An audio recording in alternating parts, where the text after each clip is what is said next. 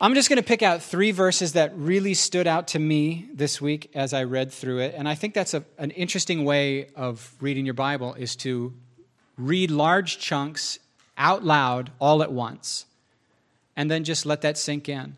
One thing we do that I don't like is we read with our finger on our pulse, trying to see if we're feeling something or is something happening. Did I have my emotional connection time with the Lord today? I must not be a good enough Christian today, because when I read the Bible, I just read the Bible and it was truth and I heard it and then I said, thank God for that. Maybe a few things stood out, I circled them or I wrote them down in my journal, but I didn't have this, oh, something must be wrong with me. That's not helpful at all. Be okay letting the Bible be normal everyday stuff.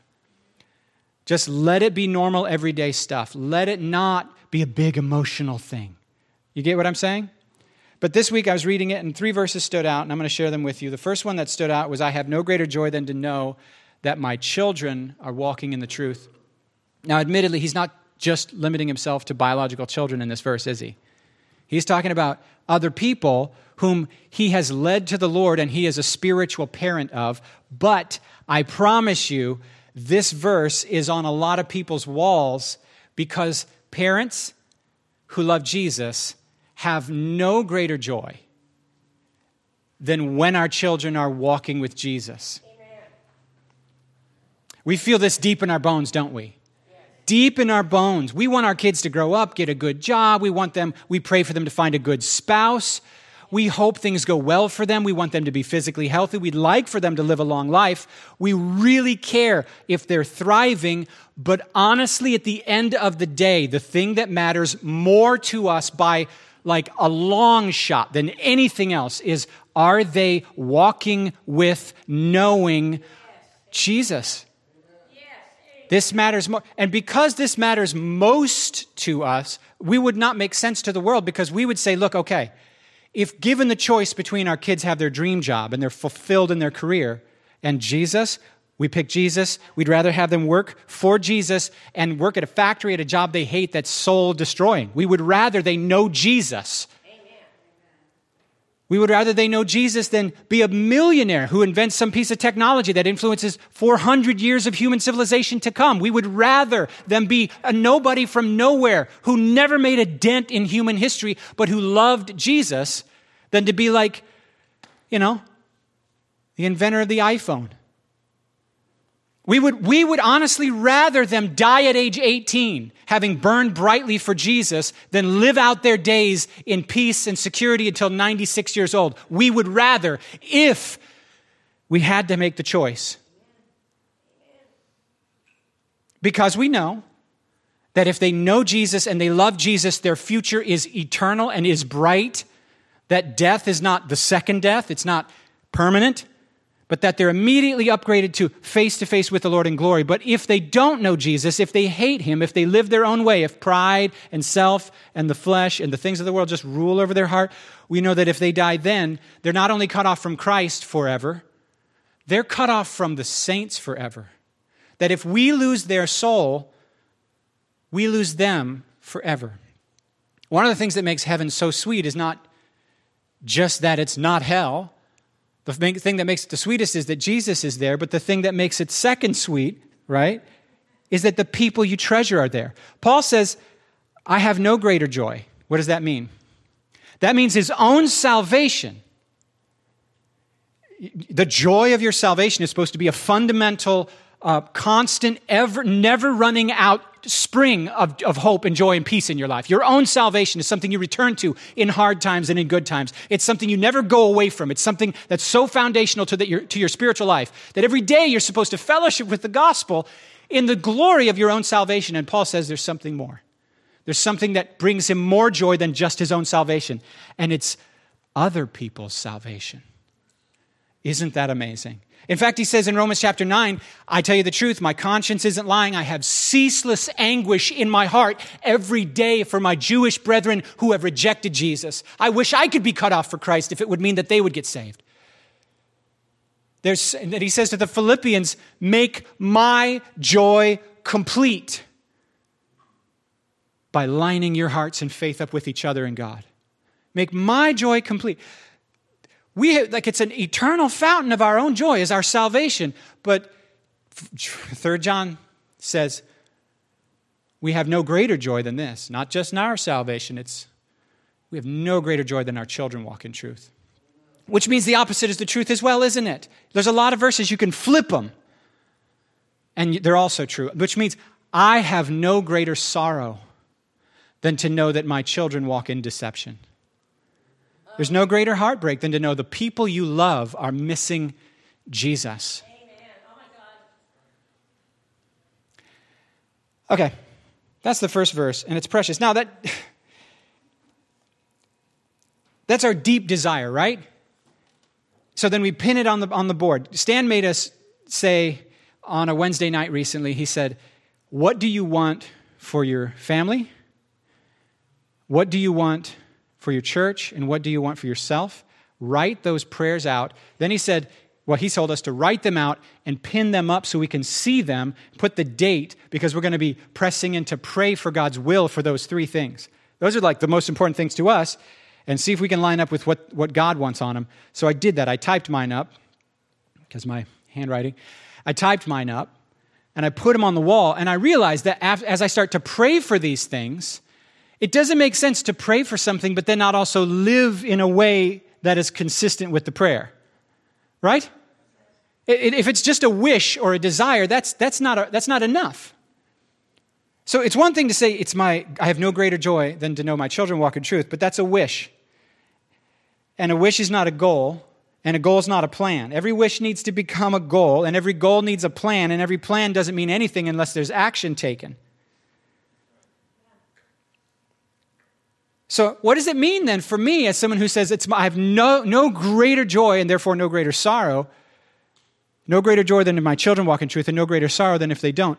And I can just tell you right now, I need to change some stuff because it's not complicated. Most things in life that are most important aren't complicated. We're not confused about what to do and we don't need to read another book. We need to do one or two simple things that are very inconvenient and we just don't want to do. It's like, how do you lose weight? Well, you burn more calories than you ingest. It really is that simple. It's not even complicated. It doesn't mean it's easy. And I know what I need to do if I want this to happen. It's two simple things. Family worship, meaning I gather the kids. I like something. There's something in my soul that's like, don't do it. It's hard. It's hard to gather the kids, read a little Bible, and pray. Why? It doesn't even take long. Once we get going, they even carry the conversation longer to where they're almost mad at each other for making more conversation. They're making it take longer. Don't ask a real question. Save it for your own time with Dad and Mom. We know to do it. We just have a hard time doing it. Is it okay if I tell on myself? And then the other thing is just one-on-one conversations with each kid.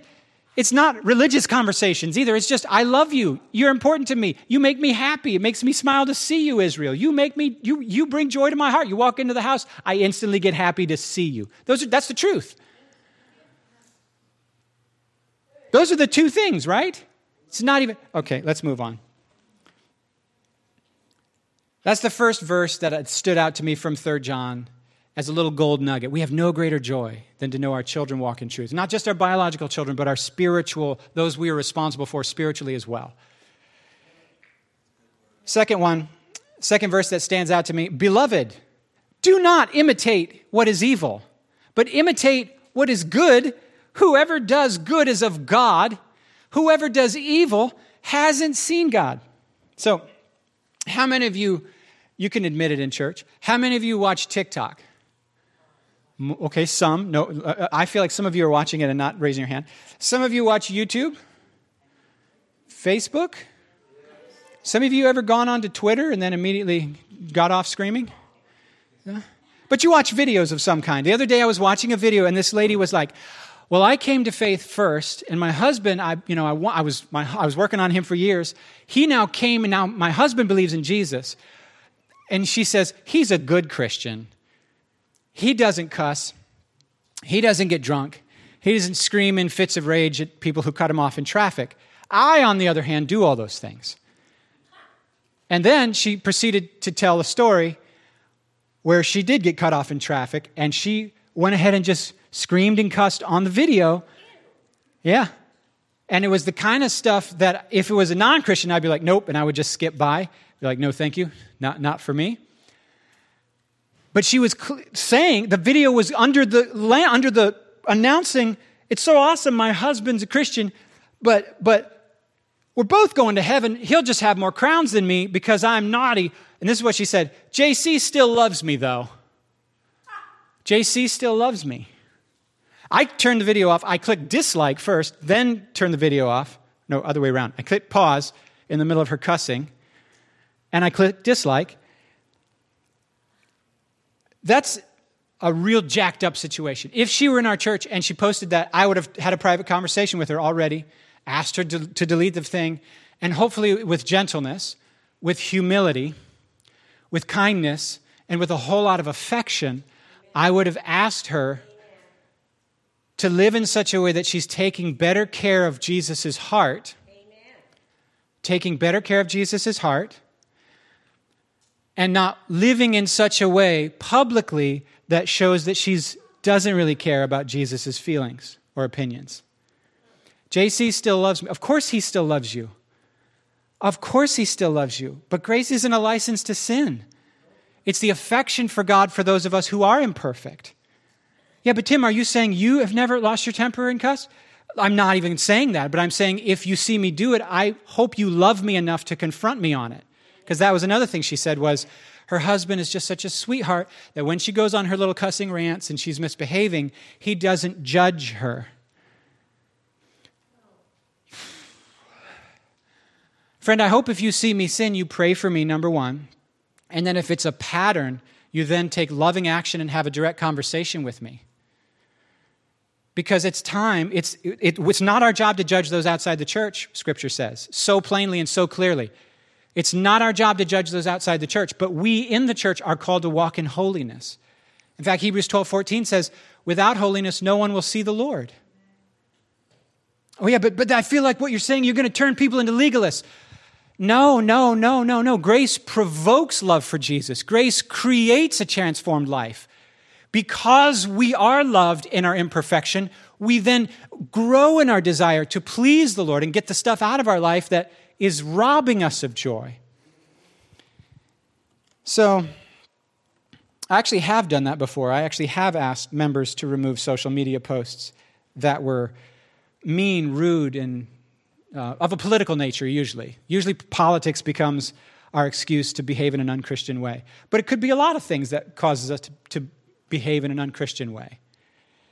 And anyway, one time somebody met with me and said, Tim, your language needs to change because you're a fantastic son of the Lord. You have a lot of benefit to bring people.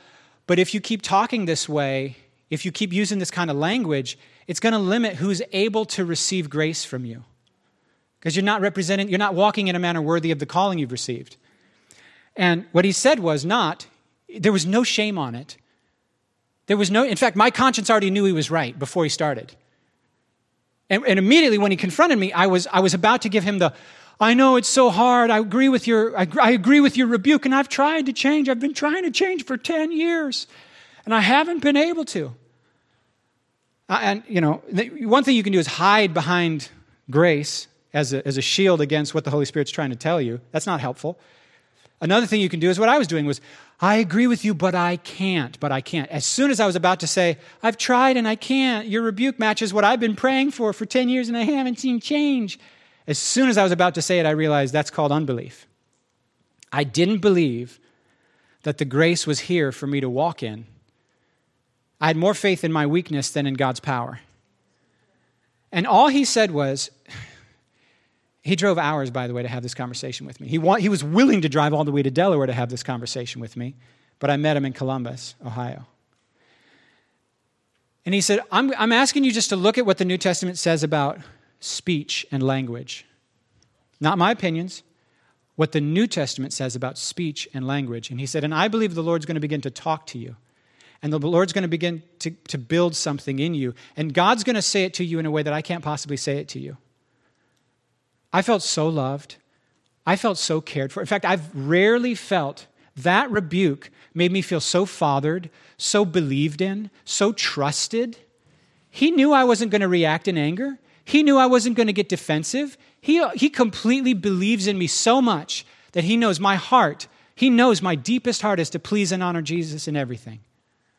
And he took the time to take me aside and say, Holy Ghost is going to build something in you here because here's a weak spot in your building that I can see that you clearly have given up on trying. And his faith built my faith. Guys, it was like an overnight transformation. Am I saying I never screw up? No, you guys know me and you know that I do. But it was like a night and day transformation. All right, okay. And this verse that we just read, it basically says, guys, if you know God, you're intimately connected with God, the nature of God will flow out of you. You can't let that be. You can't say, I agree with the right doctrine about Jesus' death, therefore I can do what I want, and JC still loves me. Oh, of course he loves you. That's so messed. There's something just so messed up in that thing. That's enough. Okay, that's gold nugget number 2. Gold nugget number 3. Well, there's a separate talk that I want to give one day called The Double Cure, where we talk about justification, the gospel as justification. I'm forgiven, I'm righteous, I'm holy, I'm pure in his sight. That's outside of me, right? That's not my being transformed. That's I have a legal adoption papers. I'm in justification. And then the other side of what the cross accomplishes, which is my nature is transformed. I now love what I didn't love before. I now want what I didn't want before. I now hate what I didn't hate before. I'm a new creature on the inside. And both of those, justification and sanctification, are always intimately connected and never pulled apart in biblical Christianity. But the reality is, and you can tell me if you think I'm wrong on this, there are dangers, there are pitfalls. On the one side, there's the pitfall of legalism, where we're earning and striving and finding our identity not in Jesus' righteousness, but what we do for him. And then on the other hand is licentiousness, right? Where you're like using the grace of God as a license not to change. And both of those are unhelpful pitfalls, but the gospel keeps genuine transformation and love for Jesus and complete, total legal forgiveness for those of us who are in the process. Because we're in a process. That's a different sermon. I just thought I'd mention that. Third little gold nugget. And this one is the one I want to take, I was going to say take a little more time on, but each of these are a little mini. These are mini donuts. The calories don't count. You can eat a whole bag. It won't make you big. Third gold nugget. I have much more to say to you, but I don't want to write it with pen and ink, for I hope to see you soon, and then we will talk face to face. There was a time when the most advanced technology for communication on the planet was writing. There was a time when they would chisel letters into a plaque of stone in public, and it was like the video billboard of their time. That was the most advanced technology, is writing. Then we had this thing where we would write something and hire these other people to hand copy it so you could get the same message to different groups of people. Crazy. Advanced technology. Then the printing press became invented. Total transformation. Now it's no longer hand copies, but it's whole blocks of letters prearranged and just press, press, press. We made 400 copies of page 62 today. Tomorrow we're going to do page 63. And then you get hundreds of copies. So there's handwriting, used to be the most advanced. Then the printing press. Then, you guys don't remember this, at least you don't remember this being a useful tool, but the telegraph. We got a wire going from here to there, and we get a little thing that clicks. So how are we going to do this? We got to figure out, let's make up a new language called Morse code. And all I hear is rhythms. Anyway, that was the most advanced technology. That's how you get a message from New York to Los Angeles right now. Amazing. One little letter at a time. Then the telephone becomes a thing. Now that's magic. Your voice, your actual voice. I remember this telephone.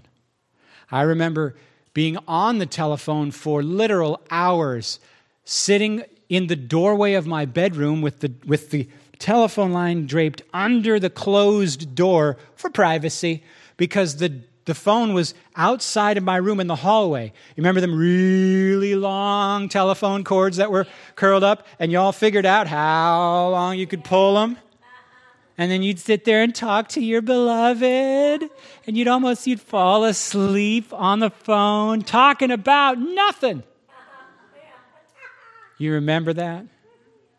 It was the next best thing to being there. And Evelina, do you remember the ones? You take the phone on a journey?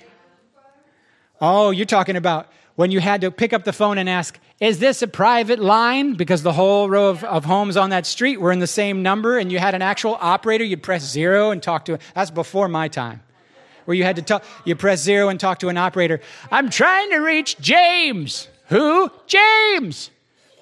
What's his last name? I don't know. He lives right down there. And so you used to have to ask, is this a private line? Because you were going to discuss CIA top secret stuff. You know what I'm talking about? Anyone? You had a little audio thing in your shoe, and never mind that last part. Then the radio came out, guys. The radio. Oh, my word. No wires. There were like 3 stations, and whatever they played, that was the music you thought of as good music. How crazy is that? The news, their news. There was like 1 or 2 channels. I'm Walter Cronkite. And what they said, you thought it was true. Remember those times when you believed the news? Just saying. Hide. Run and hide. Now, then the internet came out. Ping, ping, ping, ping. This is from my childhood. And you were like, wow, I was able to download that photograph after 45 seconds, line by line. And then the internet got in your pocket. Because we had cell phones after radio. Cell phones are basically radio, but digitized. Then none of us used the browser back in the day. Use the browser, what are you, nuts? I'm going to the computer to use the internet. You were texting still with the physical buttons, the T9 system. Austin Embleton was so good at that. He goes, I can do it without looking one-handed. I go, what are you talking about? And he goes, check your phone. And I look down and he's like, see? And I'm like, what? He never even broke eye contact. Actually, it was a longer sentence than that.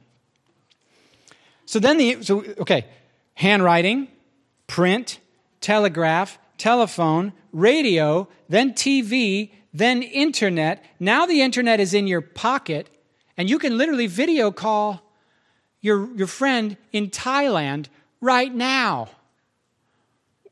Maybe that doesn't blow your mind anymore because humans get used to stuff immediately as soon as it comes out, and then we're entitled to it.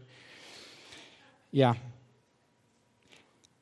FaceTime sure beats email.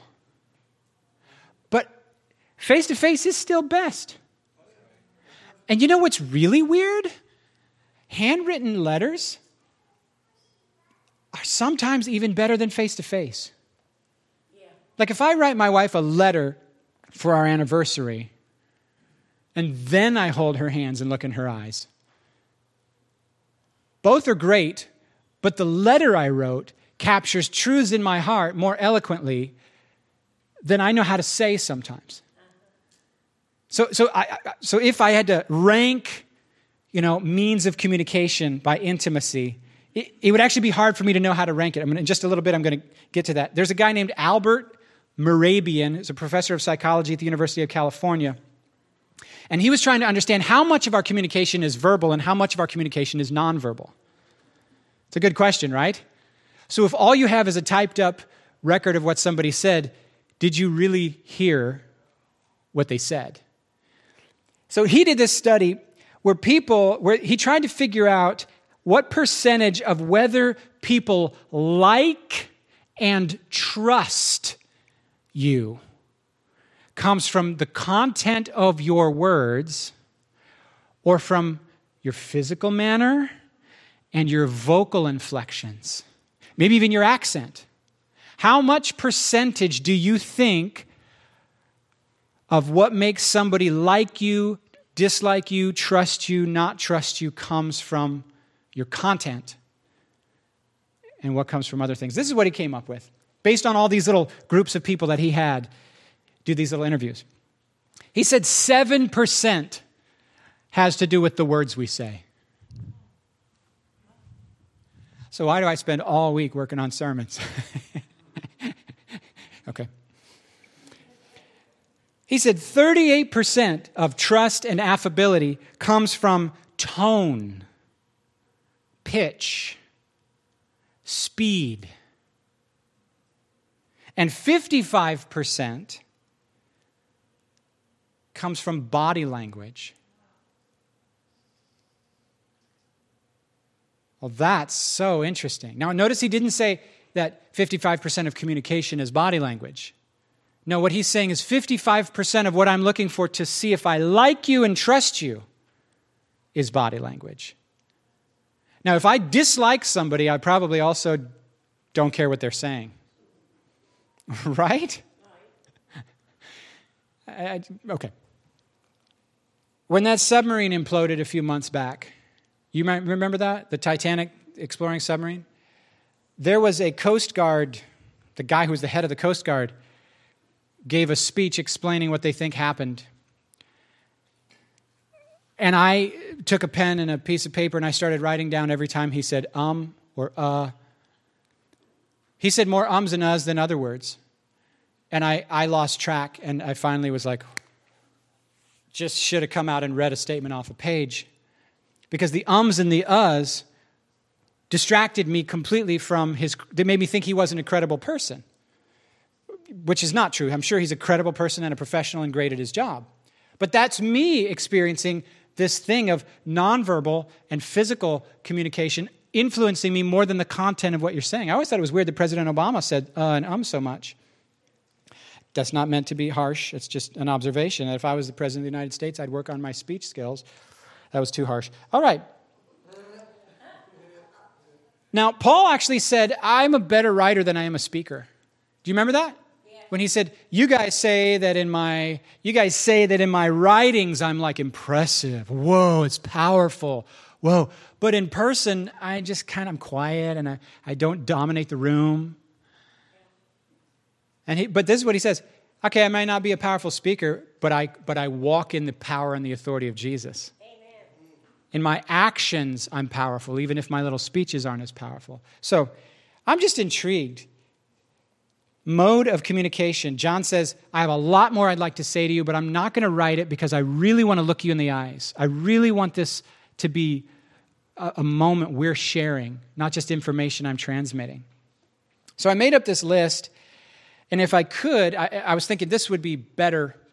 I wish I could give you a series of big Lego pieces with the words on them and then have you arrange them in order of what you think is most intimate. But here's my 9 things I wrote down. Email, texts, direct messages, handwritten mail, phone call, video call, public lecture you attend, group conversation, face-to-face one-on-one talk, and then this one, physical touch plus eye contact at proximity. And if I asked you to rank these by level of intimacy, yours might be different than mine, but I guarantee you they are not all the same to you. The more important the communication is, the higher up the ladder we should try to go. Over and over, I've found that if a conflict starts via text message, it will probably be resolved quickly as soon as I pick up my phone and have a voice conversation. Not always. Sometimes we're very upset. But text is how fights get started. Face-to-face and voice is how they tend to die down, because I can hear your feelings. I can hear how my words are affecting your feelings. You can hear my inflections. You don't hear me yelling at you when I'm not yelling at you, but when I'm texting you, you're like, oh, he's so self-righteous and critical. He's so cold and unfeeling. Actually, my wife said that to me in person, so maybe there is something there. But anytime the communication is more important, let's intentionally do what John is trying to say here. I have so much I want to say to you, but I'm going to wait till we're face to face. Notice the dude who was willing to travel all the way from Ohio to Delaware to bring a word of correction to me. He didn't want to do it via a letter, an email. He could have easily done it on the phone, but he wanted me to see his face. He wanted me to feel his love. The nonverbals he knew were so significant. He knew I matter. My feelings matter. In fact, my feelings matter so much that he was not willing to hurt me more than he needed to. He was okay with the truth hurting me, but not in the wrong ways. But I also want to say, Paul did hard pastoral work via letters. Most of his letters were not written in times of peace. They were written to churches in trouble. Galatians, they're trying to throw away grace. Colossians, they're trying to intermingle weird angelic worship stuff. And 1 Corinthians, they're like, oh, we can do what we want in a whole bunch of different ways. And he wrote letters. But he'd have preferred to have been there. So I try to remember that too. All right, those are the three little nuggets from my reading of 3 John this week. Number one was there's no greater joy than to know our children are walking in the truth. The second one was those who walk in ungodliness haven't seen God. That the more we truly know God, the more we walk in a manner that's worthy of the calling we have. And then the third one is I prefer to say it to you face to face. Just some stuff to think about. Let's pray. Prayer team can come on up, by the way. Abba, we thank you for the little tidbits of verses that shine a light on our path. I ask for your grace in this house. I ask for your grace in this house. We do ask that you would teach us who are parents and those of us who are spiritual caregivers for others how to not just long for, but to enact actions consistent with cooperating with your grace in our friends' lives and our kids' lives. In Jesus' name. God, we also ask that we would be smack dab right on the gospel, not legalism and not lawlessness, but transformation with intimacy, freedom and power, the actual grace that teaches us to say no to ungodliness, that causes our hearts and souls to be thrilled in the freedom of your love. And God, I ask that you'd give us wisdom to know how the mode of communication is often the most important thing, more important even than what we're saying is, what means did we use to communicate it? Help us to pick the right means of communication to be the most benefit to the person we're talking to. Pour out your Spirit on us today. Bless us, God. We love you. We honor you. What you guys got? Jacob was talking about laying stuff at the feet of Jesus this morning. So if there's anybody in here that really needs to lay something at the feet of Jesus, I want to pray for that. And I got an ear and neck. What you got, Carl? Nothing. I'm fine. Well, then what's the hand gesture mean? Stay that way. That was a situation in which your clear communication was misunderstood by me. All right, bless you guys. You are dismissed.